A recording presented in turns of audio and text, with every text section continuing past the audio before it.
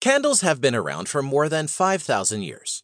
The origin of the candle changes depending on the source you use, simply based on how the word candle is defined. For the sake of our history lesson, we are going to define that an actual candle would have to possess a wick, which the very first candles did not have. Many places claim that the first candles were created by ancient Egyptians. While the ancient Egyptians did have torches or rushlights, these were not actual candles. Rushlights were made by dousing the pithy core of reeds with melted animal fat, which means there was no wick, which an actual candle possesses. The earliest wicked candles were used by the ancient Romans, who dipped rolled papyrus repeatedly into melted tallow or beeswax. They would use the candles not just for lighting their homes, but also to aid travelers at night, as well as in religious ceremonies.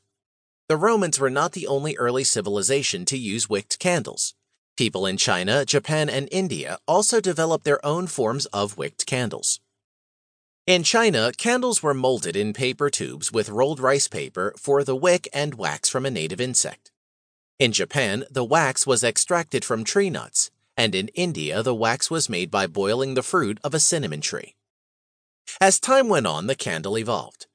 In the Middle Ages, Western cultures relied on candles that were rendered from animal fat or tallow, which produced a smoky flame and an acrid odor. During the Middle Ages, it was discovered that beeswax made a nicer candle that burned cleaner and smelled nicer.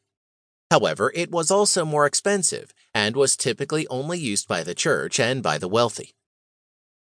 In colonial times, it was discovered that berries could be boiled to produce a wax that was sweet-smelling and burned cleanly. Unfortunately, extracting the wax was an incredibly tedious job, and these candles never became popular.